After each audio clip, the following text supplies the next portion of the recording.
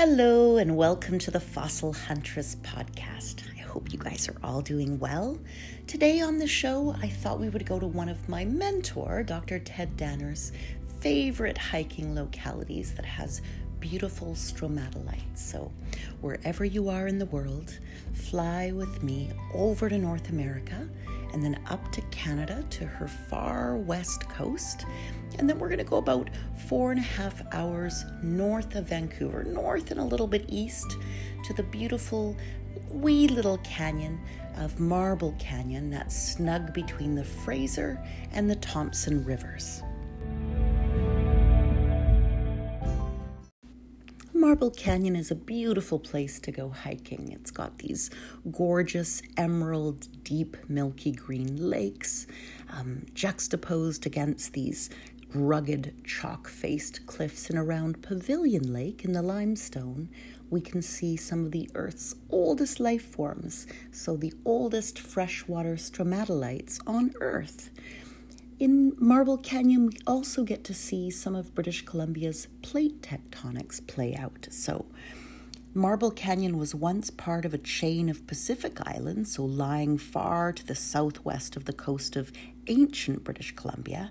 And over time, these pieces of earth we're walking today rode north and eventually got caught up between the westward moving North American plate and the edge of the Pacific plate, which was moving east at the time. And so at the edge of the Pacific plate were the large islands that made up what we call the insular superterrane, which include Vancouver Island and the Gulf Islands. And so this bit of earth was caught between these two large land masses. The little Pacific islands were crushed and crumpled, but here and there, and along what is now the Fraser River, pieces of them survived, and Marble Canyon is one of those pieces. As you hike around Marble Canyon and around the lakes and take your hand up and touch the lovely light-colored limestone cliffs, your fingertips are touching a story that's 2 billion years old. So 2 billion years ago, on what was then a shallow beach, cyanobacteria, blue-green algae, lived and died in unimaginable numbers.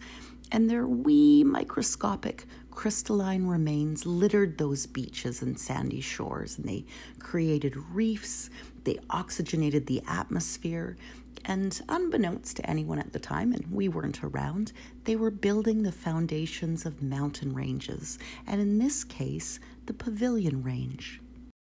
It's tremendous to think about how something so small that lived so long ago had such a huge impact on the world. But those wee little single-celled organisms created reefs and mountains and oxygenated our planet. So they had a tremendous impact on life on Earth.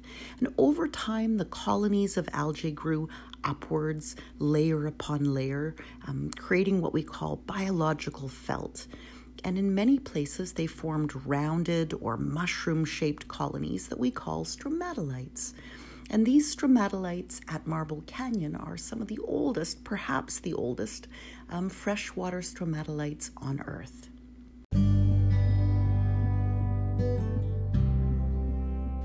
Interestingly, the stromatolites, the freshwater stromatolites we find in Marble Canyon are virtually identical to those we find forming around the Earth today. So we find them in a few locations, including the intensely saline waters of Shark Bay in Western Australia, and around the globe, the Bahamas, the Indian Ocean, Yellowstone National Park. So we see them growing a few centimeters each year, and we know that one day they'll reach the size of the stromatolites we see in Marble Canyon.